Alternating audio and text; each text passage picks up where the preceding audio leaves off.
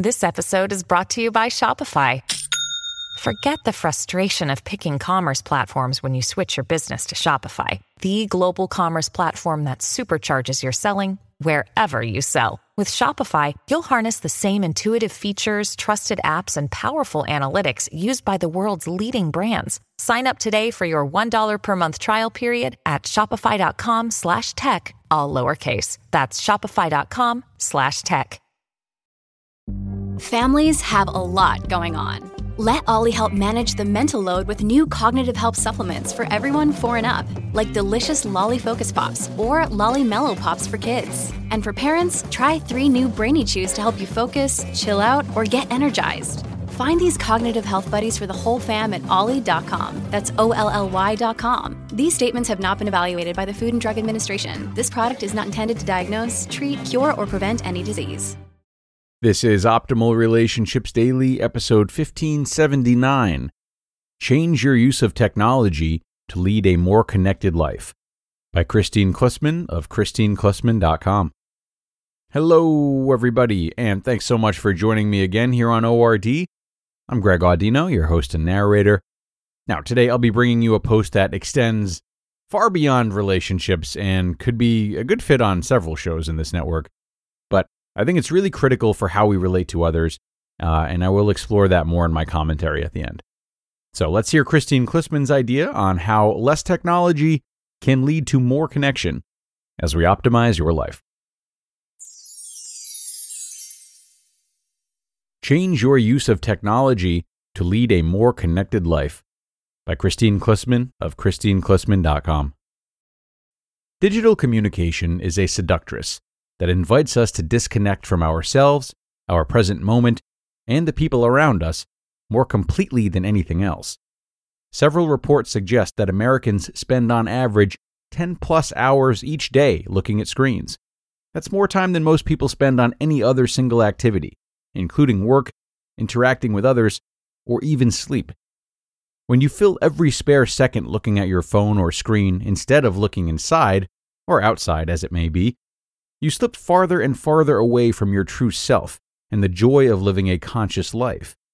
Even a small amount of self-observation makes it easy to see the price that you pay for engaging in unintentional, unregulated, low-quality screen engagement, disconnection from yourself and others. Do these symptoms sound familiar? Lack of awareness of your needs, such as noticing hunger or tiredness, a slightly anxious or unpleasant quality to your mood, feeling spacey, as though you're under a hypnotic spell or trance. Long periods of time seem to disappear. You reach for a device anytime there is a sliver of downtime. And you find that you never have time to daydream or mentally process. Digital connection versus conscious living. Most of us are not in the driver's seat when it comes to our relationship with technology. Low-quality interactions with our devices can inadvertently rob us of some of the most precious aspects of living a conscious life. Just checking your email is a slippery slope habit with staggering effects when you add up how many times a day you are mindlessly or unconsciously checking your devices. The irony of technology is that we're often the most disconnected from time, our true priorities, other people, our environment, and a conscious life when we are digitally connected. A mother in one of my parenting groups observed that as much as she patted herself on the back for managing to make it home in time from work to be with her children after school each day, she was frittering away that time by constantly checking her devices and/or responding to emails, causing her to be just as unavailable and disconnected from her kids as if she were still gone from the house. Cultivating a conscious life with wise technology use. Screen addiction and the deleterious side effects of too much technology are getting a lot of press coverage these days. While these issues are important to bring to public consciousness, this kind of coverage doesn't tell us how to cultivate a healthy relationship with technology. Technology is here to stay, and barring some kind of apocalyptic destruction of the world, it's going to be a permanent part of our lives. So we've got to figure out how to live with it without losing ourselves. 5 ways to improve your relationship with technology. Awareness. The first and most important tool is to become more intentional and aware of how you use technology. Learn to tell the difference between high-quality digital interactions and low-quality ones. Cultivate a mindful awareness of your mood and physical state while you're engaging with your devices. Bring a curious attention and do a body scan to help identify the subtle feeling states that accompany different types of screen engagement. You'll quickly start to recognize the difference. Self-investigation. Ask yourself whether your compulsion to respond to everything immediately might not be fueled by a compulsive relationship with your technology rather than an actual urgency. Consider whether you may be using technology to avoid certain emotional states or real-life interactions. Measurement. Gather data. Make the effort to actually calculate hour by hour how much time you spend interacting with technology in a given week. Include time engaging with technology both at work and outside of it. And be sure to include time spent in passive ways, such as binge-watching television or skimming social network feeds.